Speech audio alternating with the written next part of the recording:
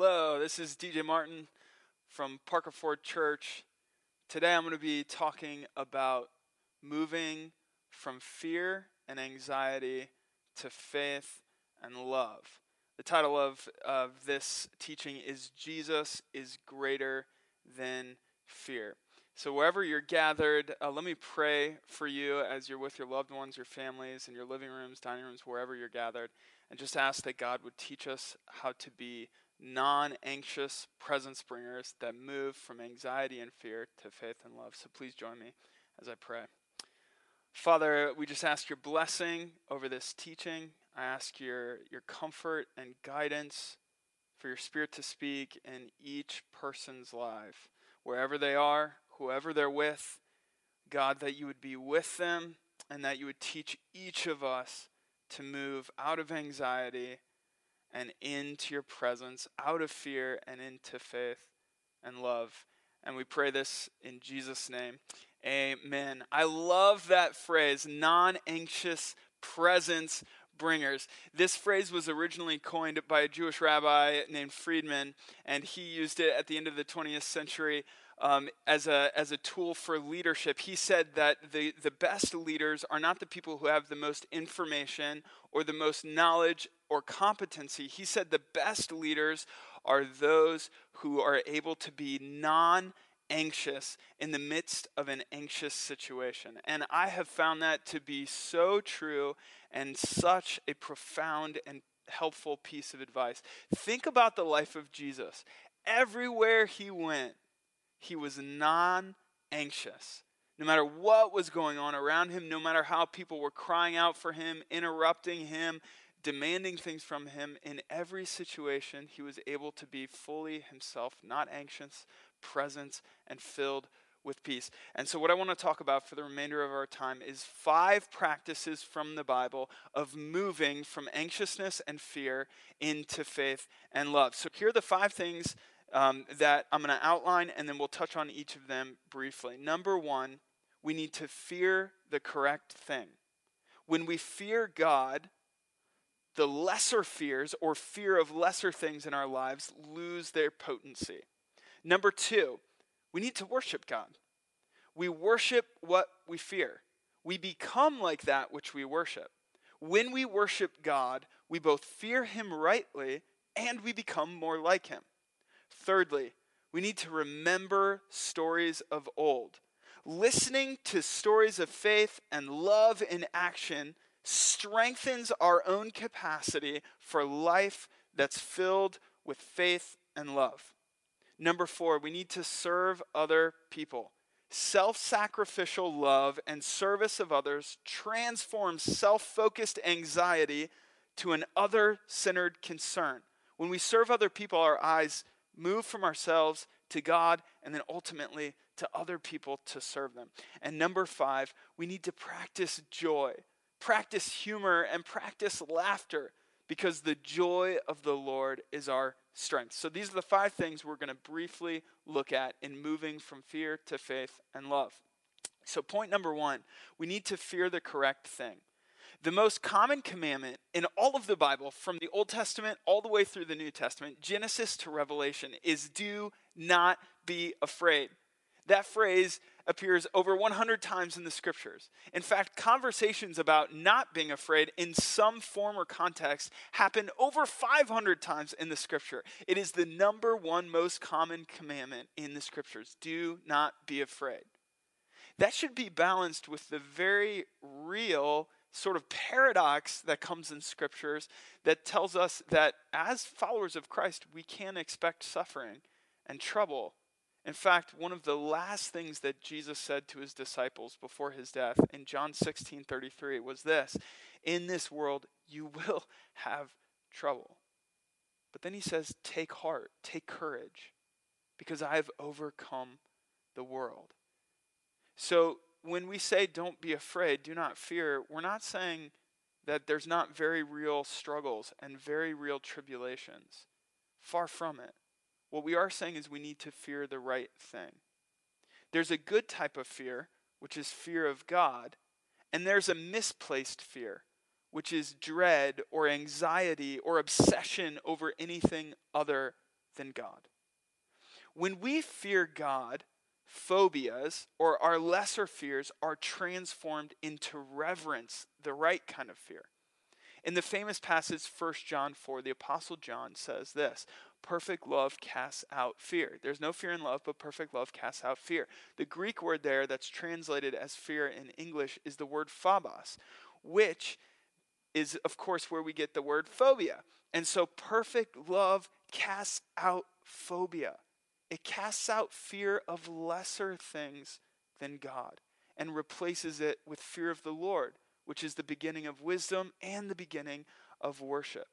When we fear God and reverence him in his greatness, something paradoxical happens there where it seems like you would be more afraid, like in a cowering sense of trying to avoid him because he's so great. But when we worship God in his greatness, he draws near to us in his immanence and in his presence. And what he speaks to us is, do not be afraid. This phrase that appears so many times in the scriptures. Point number 2. To move from fear to faith and love, we need to worship God. Not just fear him, but worship him in the fullness of what worship is. The French writer and philosopher Voltaire said, "In the beginning, God created man in his own image, and man has been trying to repay the favor to God ever since." What a brilliant assessment of humanity. Ever since God created Adam and Eve in his image, we've been trying to repay the favor to him and remake him in our image. When we look at God, we're formed into his image. We become like that which we behold. We become like that which we worship.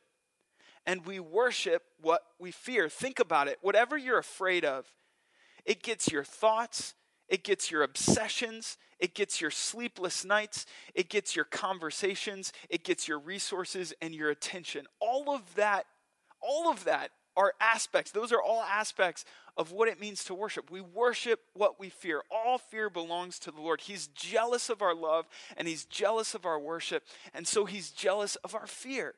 All fear belongs to him. As we fear God and worship him, our fears are transformed to adoration, and we are reformed and conformed and transformed deeper into his image. And instead of us making him in our image, he, through his Spirit and his word, continues to conform us deeper into the image of his Son. Point number 3, to move from fear to faith and love, to move from anxiety to peace and presence, we need to remember stories of old. In Psalm 78, the psalmist says this: "My people, hear my teaching. Listen to the words of my mouth. I will open my mouth with a parable. I will utter hidden things, things from of old, things that we heard and known, things our ancestors have told us about. We won't hide them from our descendants. We will tell them to the next generation. The praiseworthy deeds of the Lord, his power, and the wonders he has done." When we tell about the wonders of God, the amazing things, marvelous things that he's done, we remember that he will walk us faithfully through whatever circumstances and situation we're in. When we hear stories of faith, it grows our capacity, it grows our spiritual imagination to know the possibilities of what God can do in our own life. So, to move from fear to faith and love, we need to remember the stories of God's faithfulness that have happened in our life, in church history, in our community, as well as the stories of faith in the scriptures. Point number 4, to move from fear to faith and love, we need to serve other people. The Apostle Paul wrote in Galatians chapter 5, this is right before the fruit of the Spirit. He says in verse 13, "You, my brothers and sisters, were called to be free. But do not use your freedom to indulge the flesh. Rather, serve one another humbly in love. For the entire law is fulfilled in keeping this one command: love your neighbor as yourself." He goes on to say in verse 16, "So I say, walk by the Spirit, and you will not gratify the desires of the flesh."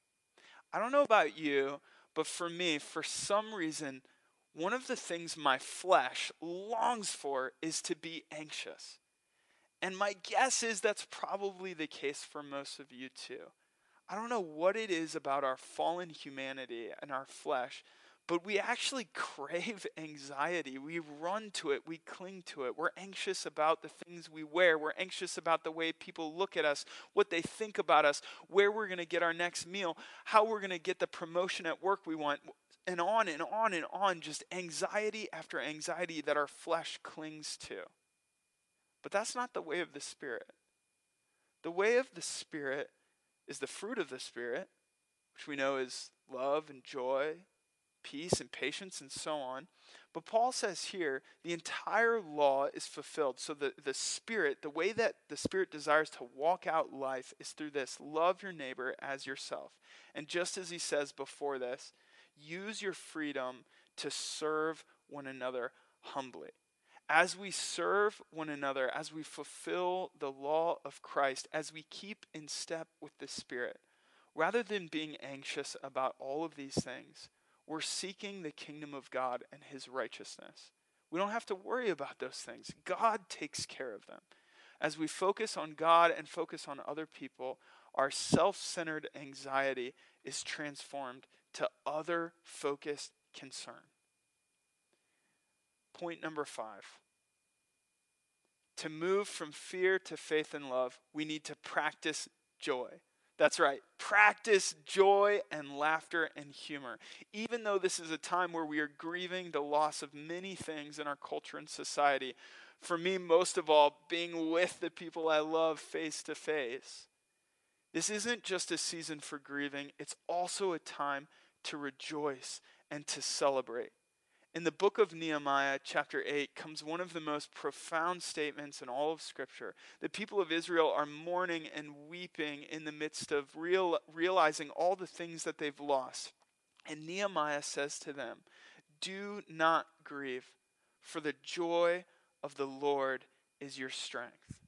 My point in saying this is not to say don't grieve or don't mourn. In fact, the Apostle Paul says, "Rejoice with those who rejoice, weep with those who weep." The second beatitude is, "Blessed are those who mourn." Jesus himself is the man of sorrows. So this isn't a sermon to not grieve. By all means, grieve. What it is to say is also rejoice.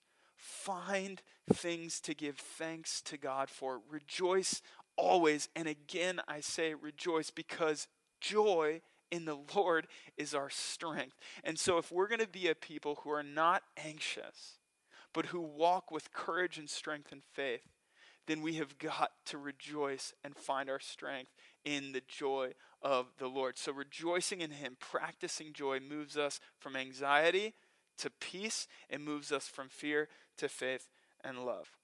So these are the 5 biblical practices I'd like you to consider to help move us and transform us from a people of fear to a people of faith and love. Number 1, we're to fear God, because as we fear him, our fears of other lesser things lose their power.